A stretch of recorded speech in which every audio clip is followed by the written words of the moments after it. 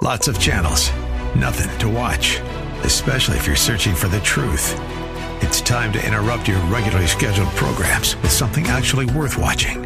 Salem News Channel. Straightforward, unfiltered, with in-depth insight and analysis from the greatest collection of conservative minds like Hugh Hewitt, Mike Gallagher, Sebastian Gorka, and more. Find truth. Watch 24/7 on snc.tv and on Local Now, Channel 525. If we were to put this apple down and leave it, it would be spoiled and gone within a few days. But if we were to take a bite of it like this, it would become part of us. And we could take it with us forever. Now, everything is on its way to somewhere. Everything.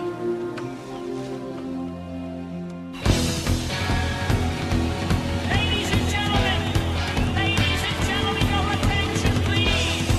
In this corner, wearing white, from the city of the big shoulders, the number one contender in a 10-round exhibition for your entertainment. So when the bell sounds, prepare yourselves for the main event. Hi, everyone. This is Ed Hoffman, and welcome to the main event.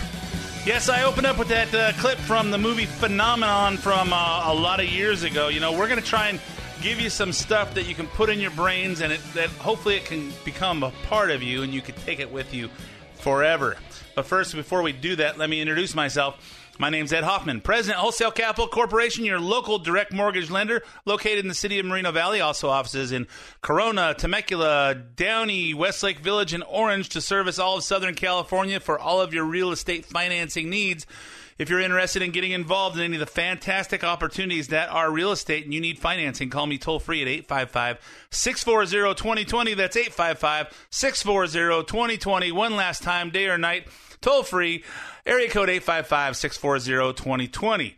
If you want to get some information, but you don't want to talk on the phone because you're at work, stealing time from your boss, wait till your break or your lunch break or your 15-minute coffee break or your cigarette break or one of your government-mandated when you call in sick and you're not really sick, and go on to edhoffman.net. Click on Apply Now and put in all the information that you want me to have so I can give you all whatever kind of information that you want to have. You'll hear back in any form of communication that you deem the best for you. You'll hear back from either me or one of my teammates, Matt Bradbury, Alex Rojas, Justin Clark, or Randy Sampius, and we'll get you dialed into whatever financing puzzle that you've got yourself into. Will help you put the pieces back together.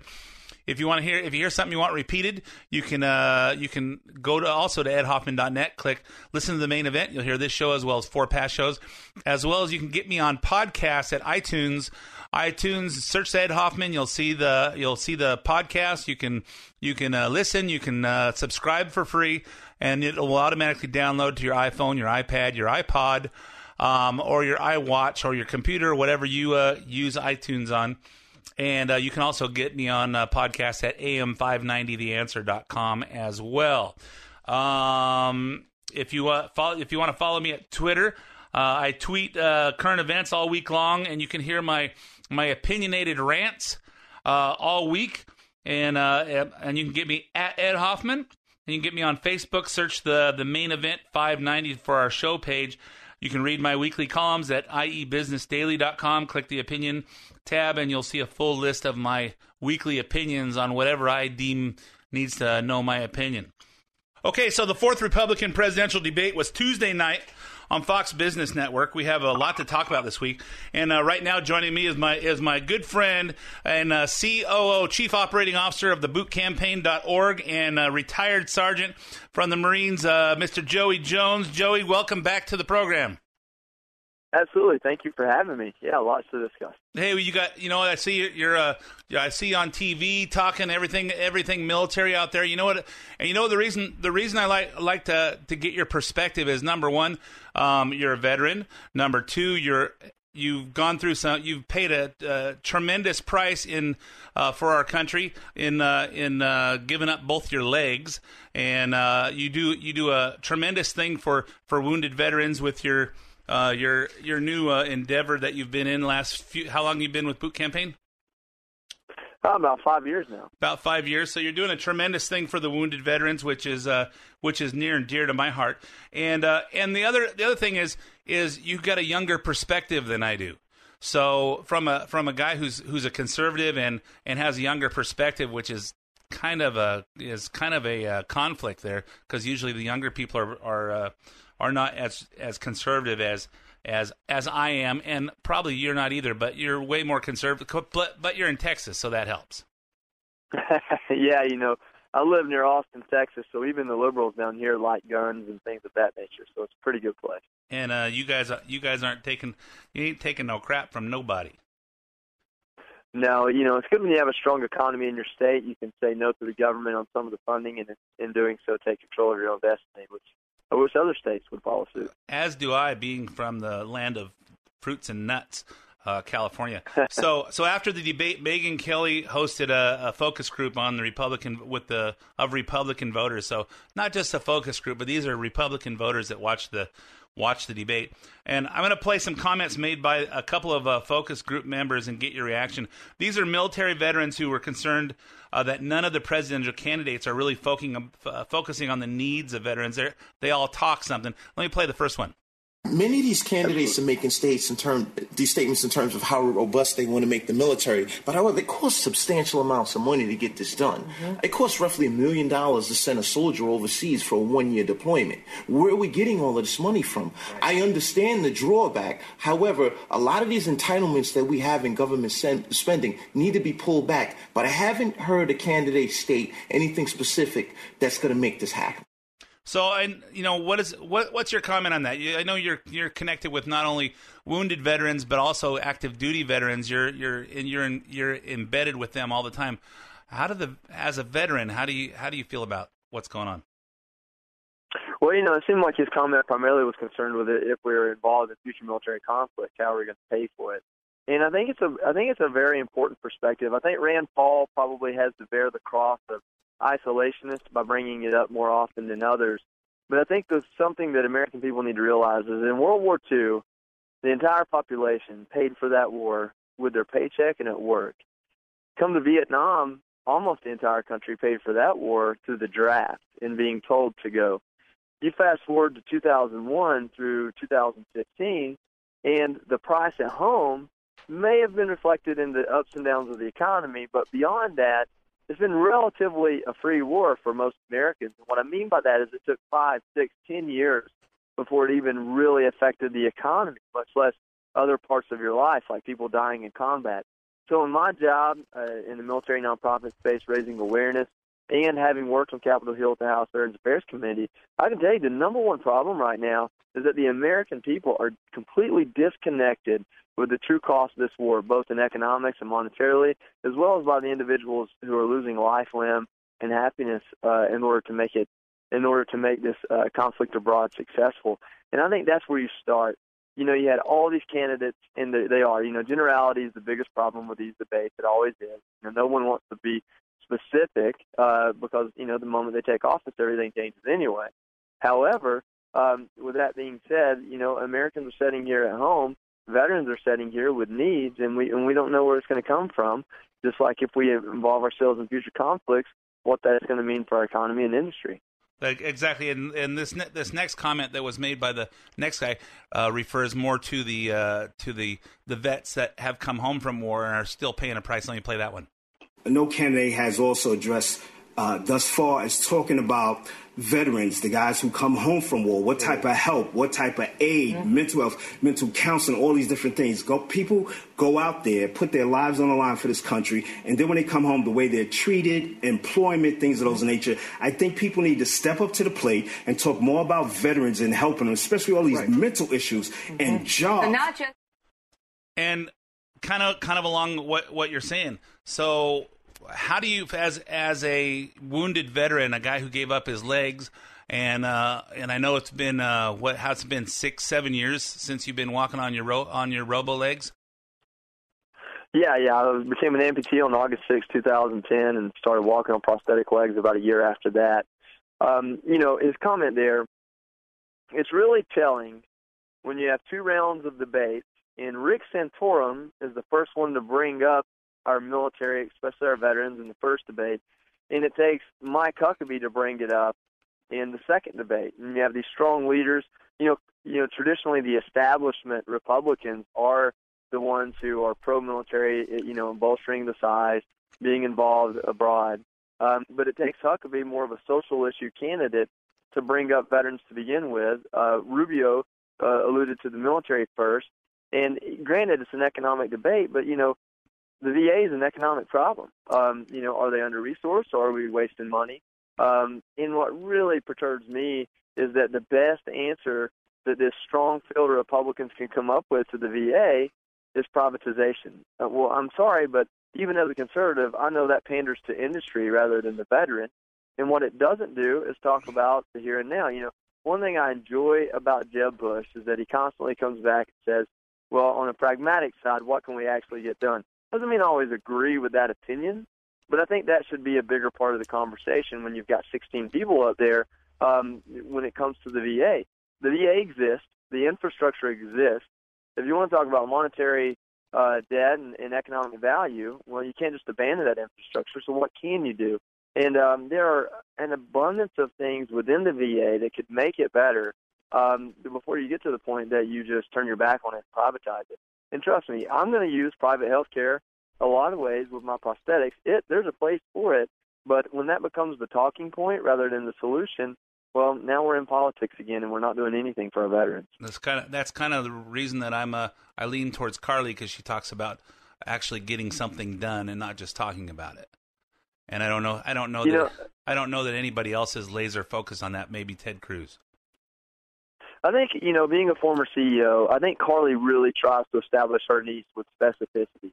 She really does come up with numbers and ideas.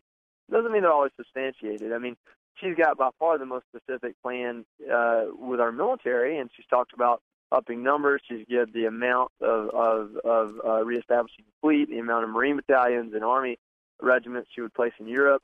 At the end of the day, that's posturing mostly against Putin is what that turns into, but at least it's a plan. When it comes to the VA, what are they saying? They're saying privatize health care. They're saying punish executives. Are they giving any specificity? Are they talking about a program that they would bolster? Are they talking about an employment opportunity? One of the number one ways we could take care of our veterans is to train our military upon release to be a civilian and a successful job searcher again. I've never even heard that, and that's kind of, if you're a veteran sitting here, especially working in the nonprofit space, that's a duh moment. Well, obviously, the number one way, it's just like homeless veterans. How do you prevent a homeless veteran? You keep him in his home to begin with. Same thing with military becoming veterans. How do you make them successful as a veteran? You train them while you still have them in the military. That's never a part of the conversation. Those are things that could come up and really be substantive. Yeah, that is an interesting perspective. And I know that one of the things that Carly does talk about is zero-based budgeting, which means take everything at zero. Don't say, hey, we've spent this much on the EPA. Are we going to leave it there, drop it down, or go up? Start everything at zero. Let's analyze every little dollar we spend and say, do we need this? Is this really necessary? What is really necessary? And I like to say that our national defense, to me, is one of those. It's like when I used to be in auto service. I used to tell people, hey, if your car goes, that's a necessity. That's a luxury. If your car stops, that's a necessity. You have to be able to stop. And to me, the necessities are national defense, the police.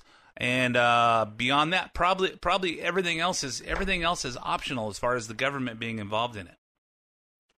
Well, absolutely. I mean, if you're like me, a conservative, because you've read and studied the Constitution, you understand that the defense is the one place the government should cut corners, and it's the one place that the government owes us a promise. Most of the Constitution is the government telling us what they won't do in our lives.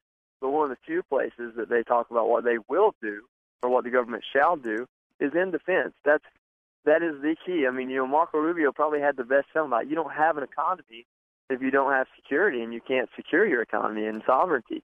I mean, that's a huge statement, and I think that really does liken back to constitutional conservatism. And obviously, we have the strongest and most agile military force in the world. But it's just like your football team on Sunday. It's like the New York Yankees. The strength and ability is only effective when the mindset and morale is there with it too. And the guys and gals serving right now are serving in a time of uncertainty. They're serving during a time of discontent. They're serving during a time when their commanders are making side-hand comments about budgeting and funding. They're literally vulturing themselves over who's the one getting kicked out and who gets promoted. And that type of atmosphere is not one to send men and women to war. And make no mistake about it. Right now, today, we are at war in Syria and Iraq, and maybe through Special Forces troops, but this idea that, we're going to prevent boots on the ground with boots on the ground that are special ops, that's using rhetoric to solve political problems rather than operational problems, and it's going to end up getting men and women killed, and that's what really sucks about it. So, from a morale standpoint, which candidate is doing the most, or how do the specific candidates make our military guys feel? Well, here's the deal. I think people get focused on military questions. And so Color Free Irina is a good example. She responds by talking about what she'll specifically do within the military. However, for any service member sitting there at the base, it's foreign policy that's going to make or break what our military is going to do. I don't care what the political conversation is. The day someone attacks us, all that changes. If you're going to up the military, downsize, go sideways, left, right, reduce funding, add funding. The day someone attacks us, all that changes. We saw that in 9/11, and I don't predict it would ever change in the future. So who's talking about foreign policy in a way that matters? The problem is not anybody, really. Trump gives these great sound bites talking about China or Russia, and Trump thinks we can work with Russia because whatever reason, and Rubio talks about the cronyism and the mafia of Russia, but who's really talking about foreign policy? I think Carly probably highlights it best. There's a soundbite that we hear from Jeb a lot that says at least his brother kept us safe. Now, if that alludes to his mindset as commander-in-chief, I want to know more about that. I want to know what he considers keeping us safe to be. I would really like to hear that, actually. I think that they're all just really leaving us waiting for more information. I agree, and I think keeping us safe means we never got attacked in our country while George W. was in. But I don't necessarily think that just because George W. Kept us safe that equates to Jeb Bush. I mean, that's his brother. No, but that's I don't know who the person for this time is. We're in a whole different world than we were in 2000 when George W. was elected, and I thought George W. was a great president. Unfortunately, Obama gave back his legacy in letting ISIS take Iraq back. Well, here's the deal. I just went on Fox News yesterday and talked about what airport security means and how it deters and prevents IEDs or bombs from going aboard a plane and things of that nature. The fact is that we live in a free country, and as long as we're free, we're susceptible and we're vulnerable. So it's a mindset and a belief. Just like that paper dollar bill in your wallet means nothing if you don't believe in it meaning something collectively. It's the same thing with our military, our defense, and our sovereignty. We have to believe in it, and we have to support it. And we can't have political conversations where we talk about not wanting to go to war when that is 100% our enemy's choice. Our enemy decides when we go to war because as a free country, we don't ever want to go to war. That's never our goal. We're not out conquering other civilizations. We're not a tribute city taking more places in the world. We literally defend democracy and freedom. That's what we do. And we defend our interests because our interests represent democracy and freedom in a capitalist enterprise. And so our enemies dictate when we go to war, unfortunately. And to sit there and feel like you have a choice like Obama likes to preach, that's not going to get it done because that creates a false perception that going to war, even after 9/11, was nothing but a choice rather than a reaction and a necessary one. And that's going to be the telling part of this deal with ISIS and other threats around the globe. Man, I hope they keep you on because the way you put it is so different than anybody else on television is talking about. About, hey, you can say all these plans that we're not going to put boots on the ground, we're not going to go to war, we're not going to do this, we're not going to do that, but it's really not your choice. Somebody used to say after when we responded to to 9/11 is how many times you let your enemy punch you in the face before finally you can turn the other cheek so long before, hey, you got to throw a fist back. Absolutely. You turn to the other cheek enough times, you're just getting hit on both sides. And it's just like the playground, right? You want to walk away from a fight with someone straddling on top of you, then you have nowhere to go but to fight your way back up.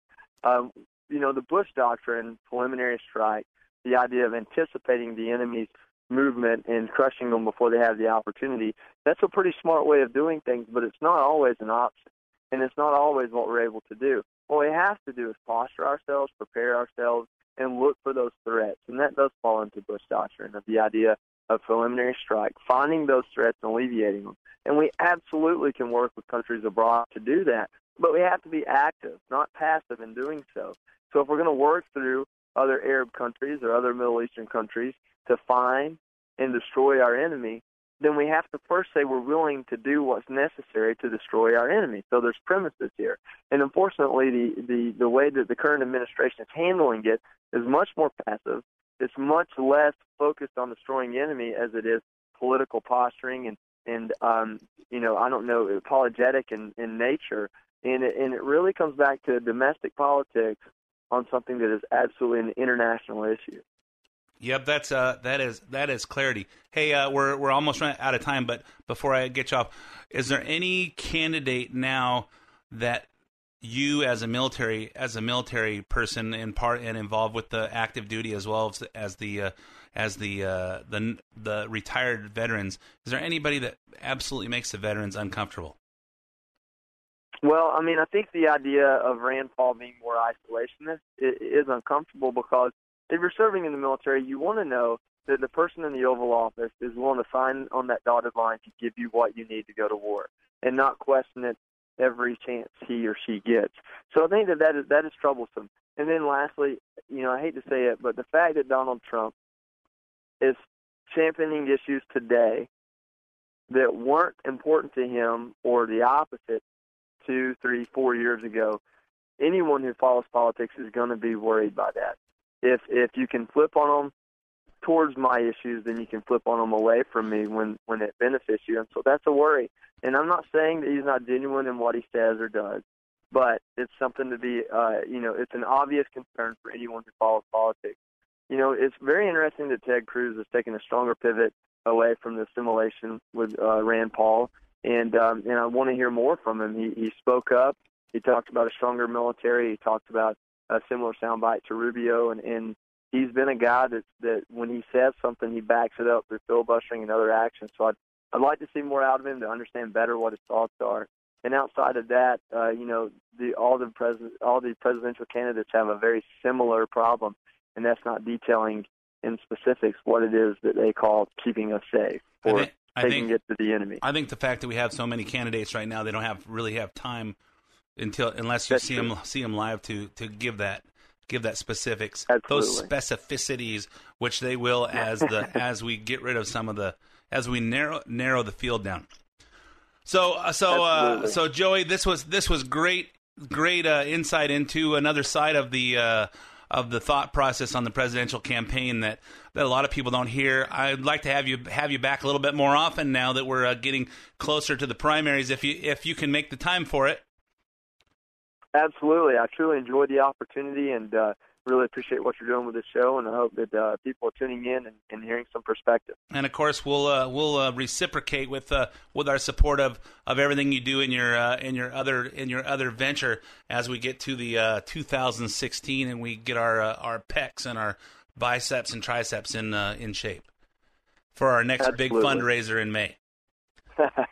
Push-Ups for Charity. Check us out at pushupsforcharity.com and bootcampaign.org. You got it, Joey. Hey, thanks for being on. We'll talk to you soon. Take care. Okay, I'm just about out of time for part one of the main event, but coming up on part two, we have Mr. Scott McAfee in here for his comment and the other side of perspective of mine on this week's Republican debate. Scott, welcome back. Thanks, Ed. I can't wait. Okay, so don't go away. So for those of you that don't know Scott is the proprietor of Don's Bikes. He's a regular guest on here with me, so we have you still get to hear two right-wing wackos, but he just has a little different perspective than mine. and he's a lot skinnier. Hey, we got about a half a minute. You said something you wanted to say? Yeah, I do. I want to apologize publicly to Hillary Clinton. The last time I was on your show, actually about a month ago, I called her Beelzebub.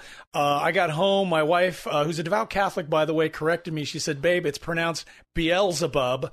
So I want to apologize to Hillary Clinton. And by the way, the Catholics, they know all about this kind of stuff. You know, if you need an exorcism, you don't go to a Jewish rabbi, you go to a Catholic priest. And so I want to correct the record. It is Beelzebub, not Beelzebub. Okay, we'll be right back with part 2. Don't go away. Hi, this is Ed Hoffman, President of Wholesale Capital Corporation, your local direct mortgage lenders. It's all but certain now that we are about to see interest rates begin to rise after several years of being spoiled with historically low interest rates. But don't panic, it's not the end of the world. What it does mean is that if you've been thinking about the purchase of a new home, the purchase of a vacation home or investment property, or if you don't want to buy, but you need to refinance the home you have to lower the rate, remove the mortgage insurance, or to pull out cash to pay higher interest, higher payment, credit cards, auto loans, or student loan debt, or if you're a senior and have been considering looking into that reverse mortgage thing that everyone seems to be talking about lately, then call me toll free at 855-640-2020. That's 855-640-2020. I'll run the numbers for you and let you know what all your options are, the pros and cons of each one, and help you steer towards a decision that makes the most sense for you and your family. Once again, the number is 855-640-2020, or get me on the web at wccloans.com. And listen to my show, The Main Event, Saturdays at 9:30 a.m. and 9 o'clock p.m. and Sundays at 4 o'clock, right here on AM 590, The Answer. AM 590, The Answer. And welcome back to part 2 of The Main Event. My name's Ed Hoffman, President, Wholesale Capital Corporation, your local direct mortgage lender. If you're interested in, you're not going to hear very much talk about financing or mortgages or real estate, but that's what I do. So if you hear something that sounds like common sense and you need help with refinancing, purchasing, or reverse mortgage, call me toll free at 855-640-2020. So in the studio to help me discuss our opinions of what happened this week on Fox Business Network with the 4th Republican debate, Scott McAfee, proprietor of Don's Bikes. Scotty, welcome back again. Ed, great to be back in the house. Been a whole week. It has. It seems just like yesterday, though. Yes, it seems like it. Did we record it yesterday? No, we couldn't have because we were talking about different debates. So tell me, I thought this was the best debate out of any of them. Yep, and I agree. And I think the reason was, number one, there were fewer people. So that gave the people on stage more of an opportunity to actually talk. There was no nonsense in this debate, meaning you didn't have people making wisecracks about somebody else's face, which I know you find entertaining. It's kind of a waste of time, though. Right. I thought the interviews did a great job as well. Yeah, I thought it's a whole different perspective when the moderators have an interest in actually finding out which one of these candidates is going to make the best president. They're asking pertinent questions and not following up with, "Hey, I want to make you look stupid on national TV." Yeah, the point is at least they don't sound like they work for Hillary Clinton's campaign. Kind of obvious, wasn't it? Yeah, with the was it CNBC the last one? Yes, exactly. Or was it CNN the one? Who cares? It's all CNNB. Who cares? Yeah, I think they're all divisions of NBC, which I'm kind of. Which is all divisions of the Democrat Party. I have a good friend who's a major anchor at NBC in LA, and we never talk politics for that reason. I don't know that she's actually a Democrat, but I know she has lots. One time I made a comment when I was at her house, and she goes, "Hey, don't be beating up on my Democrat friends." So I won't bring her name up, but. A lot of you know that I'm good friends and clients with Colleen Williams and her husband, so we won't say anything bad about her because she works for that Democrat station. Nice. So we're talking about the debate on Tuesday. Yeah. I want to make some observations about Marco Rubio. He and Ted Cruz are called the winners of the last debate. We'll talk about Ted Cruz next week, and I think even Marco Rubio has some issues with constitutional expert Doug Gibbs. But right now, I want to talk about Rubio. Because what I noticed was it seems like every time he's asked a question, and this is one of the reasons that everybody thinks he's so smooth and a great speaker, is that every one of his comments seems to be part of his candidacy announcement speech or one of his campaign speeches. And that's why he's so good at it, because he recites them, 10 times a week. So here's his... Here's in this week's debate, he's talking about what he loves to talk about most, his parents and how they achieved the American dream. Well, my father was a bartender, my mother was a maid, they worked for a living, but they were successful people because despite the fact that they weren't well educated and had those jobs, they made enough money to buy a home in a safe and stable neighborhood, retire with dignity, leave all 4 of their children better off than themselves. We call that the American dream, but in fact it's a universal dream of a better life. And then, of course, in July, he made one of his speeches in July he made. Eventually, my father settled down as working as a bartender in hotels. My mother ended up working a number of jobs. She worked at a factory building chairs. She was a stock clerk at Kmart. She was a maid for many years at a hotel. The point is that despite the fact they had limited education, no political connections, and they worked in service sector jobs, my parents achieved what we now call the American dream. And, of course, in April, when he first announced his candidacy, he said this. Here in America, my father became a bartender. My mother, a cashier, a maid, a Kmart stock clerk. They never made it big, but they were successful. 2 immigrants with little money or education found stable jobs, owned a home, retired with security, and gave all 4 of their children a life better than their own. My parents achieved what came to be known as the American dream. Yeah, I think we've heard that story time or 19, and that's just the time that we've been paying attention. So we're four debates in. Marco Rubio still giving the same personal anecdote about his parents and went as he did when he announced for president. I think it gets old, and the more people hear him talk, yeah, he's smooth. But if you practice the same 4 little anecdotes over and over and over and over and over and over and over and over and over, you're going to get good at saying it. Your comments? If you're looking for somebody to criticize Marco Rubio, you got the wrong guy in the air. I like him. I like him a lot. I like his style. I like his content. Even if he does say the same things over and over again, hopefully it's like hope and change. You say it over and over again, maybe it resonates. And what can I tell you? I like him. Okay, well, I like him too, but I don't like him for this time. Okay. I think I'll give you some thoughts on this, and you can chime in because I know when I get to the next part, you're going to say. You're right. Okay, so on his finances, I don't think it's any of our business about what's going on with his credit cards, like Donald Trump tries to insult. His credit cards are a disaster. How do you know? He talks about how he just paid off his student loans with some book advance he got on a book deal, and I'll tell you, as a guy who's been to the top of the mountain credit wise and to the deepest valley, the bottom of the deepest valley credit-wise, and has come back. After you've gone through that, you have a better maturity about how you handle your finances. And these are the conversations I have with my adult kids now, is about managing money and being smart with their money. And I think if he just cleared up his stuff, he hasn't been financially stable long enough to really have some of the maturity. Chime in. My comment on that is that the fact he's got some credit card debt makes him very much more relatable to the average Joe. In addition to that, I remember when it was the LA Times or the New York Times, I don't remember which because it doesn't really matter, they ran a front page ad about his traffic tickets, like that he'd gotten a dozen traffic tickets in its life.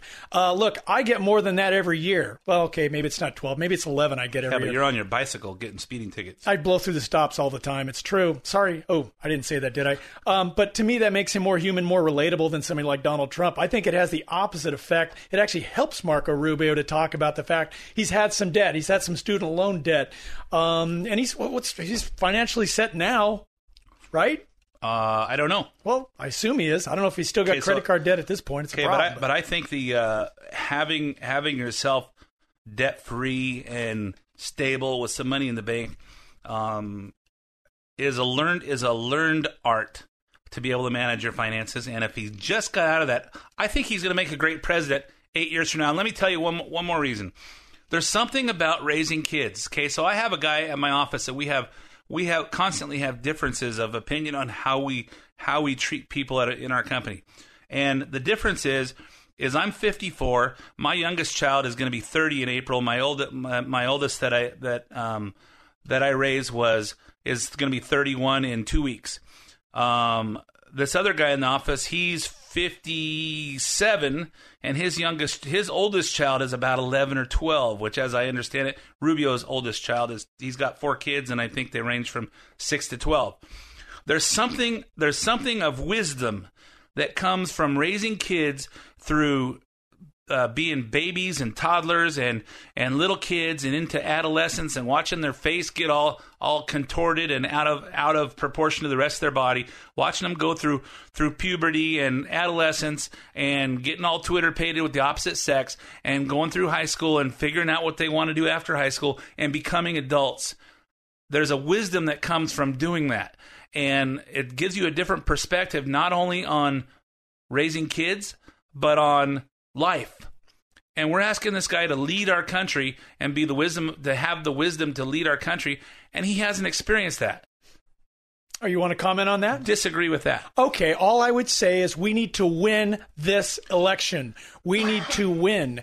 And if we win, he will surround himself with competent people that can make those decisions. It's kind of like having a lot of these candidates make comments on the military when none of them have ever served. Well, we assume that if they win and get in there, they'll surround themselves with competent people that can assist them in making those decisions. But ultimately, got to win. That's true that we got to win, but we've got a lot. We have a lot to choose from this time. We do. It's not a question. It's not a choice between Rubio and Hillary because the question. But it might come down to that. Should we go through the rest of these guys? Yes, we should. Let's start with. Next we had one other thing that Rubio got challenged on by Rand Paul, who I think needs to quit anyway. Marco, how is it conservative? How is it conservative to add $1 trillion expenditure for the federal government that you're not paying for? How is it conservative? How is it conservative to add $1 trillion in military expenditures? You cannot be a conservative if you're going to keep promoting new programs that you're not going to pay for. Well, I think I, as a mature, financially stable person, would have had a good answer for that. Is hey, this is one of the mandatory things that we spend money on, and protecting our country is first over everything else. And if we have to cut other places, that's where we cut, and we'll make that work. Your comments? Hey, look, I mean, we're talking about $1 trillion here and $1 trillion there. If you're talking about like the military, obviously that was the exchange that he had with Rand at one point. I thought he won that exchange. So I don't know that you know what. Winning an exchange with Rand Paul, especially on foreign policy, is not really. I mean, that's like Hillary talking about how many frequent flyer miles she has. So let's talk about who lost the debate. Okay, Kasich. John Kasich. What a whiny little crybaby this guy. He just every time he talks, it's like listening to Obama or Hillary Clinton laugh. I know for a while you've been saying I wouldn't support Kasich because he's a Democrat. And I remember just thinking to myself, that's not really fair. But now I'm thinking, you know what? You were right. I tell you. When he talks about people need help, we can't deport 11 million people. We need to bail out the banks and raise the minimum wage. It's like, this sounds more like a Democrat to me. Let's play that little clip.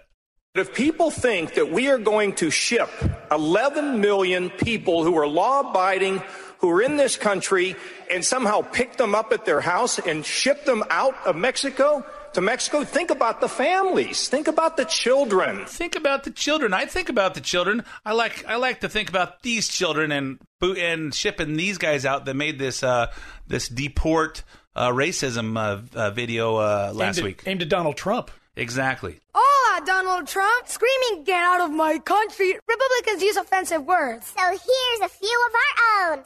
You racist. We're Latino kids born in the USA. And we've got something to say. I'm Rosa. I'm Ricardo. My friends call me Rick. But you keep calling me Anchor Baby? Wow. Racist. Yeah, you are an anchor baby. And quite frankly, I'd be happy to vote for deporting that little foul-mouthed little punk and his illegal parents and his illegal grandparents. Having little children between the ages of, I'm guessing, like 6 to 10 years old use profanity again and again. This is borderline child abuse, and it actually has just the opposite effect of what they wanted. It ticks people off, and it actually sets people against your agenda. And then you've got They're talking about we can't ship 11 million people. We've been talking to 11 million people since the year 2000. Ed, I think there's 11 million illegals in California alone. I know they've got about 1 million coming over, and if you read Ann Coulter's book, she brings up some pretty pertinent information about not just illegal immigrants, but just immigrants. Yep. And it's more closer to 30 to 40 million, not 11 or 12, depending on which candidate that you heard talking about it. Bottom line is, I think Kasich's done. That was the end of his campaign. He came across as mean and interrupting people. There was no humor there. His campaign's done. Between that and then his comments on the banks and how we would bail out some people, but we'll decide who gets bailed out and who doesn't. By the way, isn't that what FDIC insurance is for? So if a bank goes under, like B of A, people don't actually lose their money. Am I correct on that? Well, people don't lose their money, but the government. But who pays for it is the taxpayers.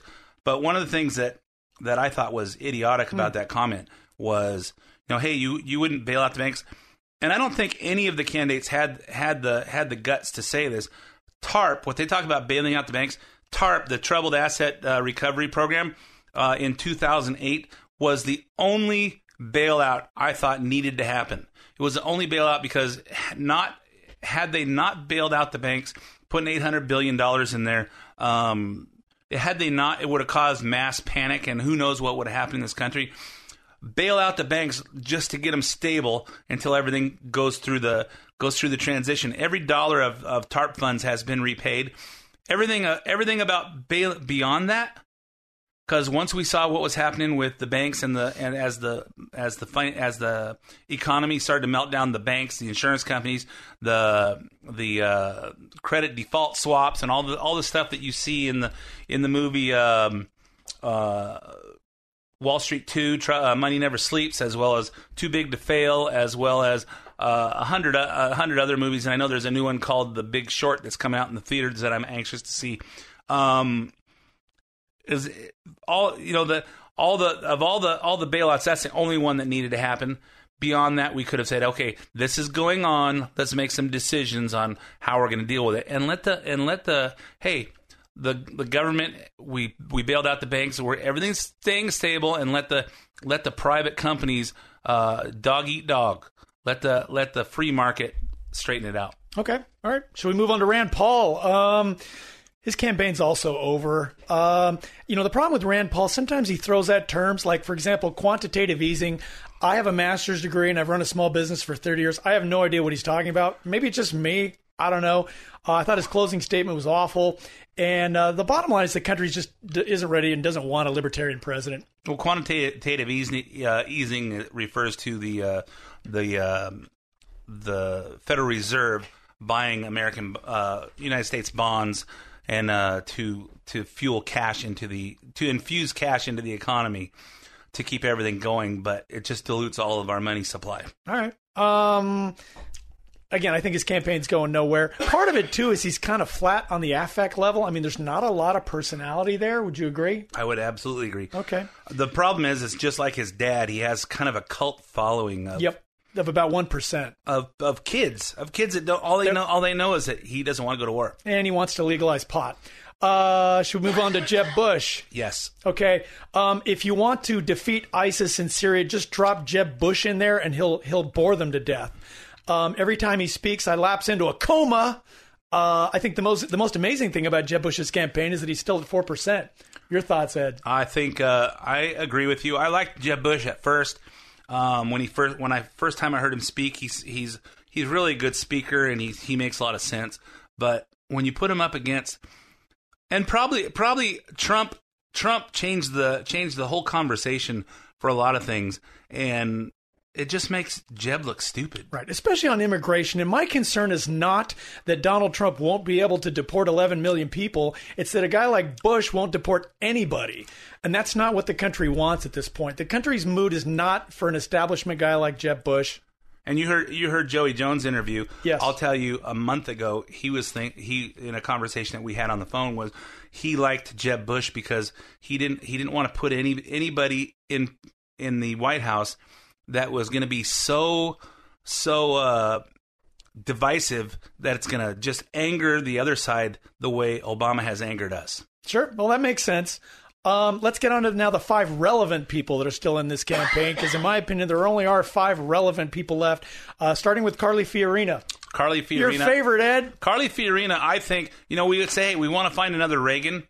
We want to find another Ronald Reagan. Well, we don't have another Ronald Reagan necessarily yet, but when Ronald Reagan was in office, he had a close ally in Margaret Thatcher, who's the Prime Minister of England, and I just think Carly is the next Iron Lady. We have a few clips from her. Let's play the first one. Well, first, Obamacare has to be repealed because it's failing. It's failing the very people it was intended to help, but also it is crony capitalism at its worst. Who helped write this bill? Drug companies, insurance companies, pharmaceutical companies, and every single one of those kinds of companies are bulking up to deal with big government. See, that's what happens. As government gets bigger and bigger, and it has been for 50 years under Republicans and Democrats alike, then businesses have to bulk up to deal with big government. So we have to repeal it. It's tens of thousands of pages long. No one can possibly understand it except the big companies, the lawyers, the accountants, the lobbyists that they hire to protect their interests. Then we have to give back to states the responsibility to manage a high-risk pool. We need to try the one thing in health insurance we've never tried. Health insurance has always been a cozy little game between regulators and health insurance companies. We need to try the free market. The free market, where people actually have to compete. And I know that you made a comment that Carly uses that comment a lot. I think it's because the free market is what the United States became great on. Well, yeah, and look, you can't find a bad Carly clip if you looked for one. That's true. But here's my question to you, Ed. Why isn't she higher in the polls? I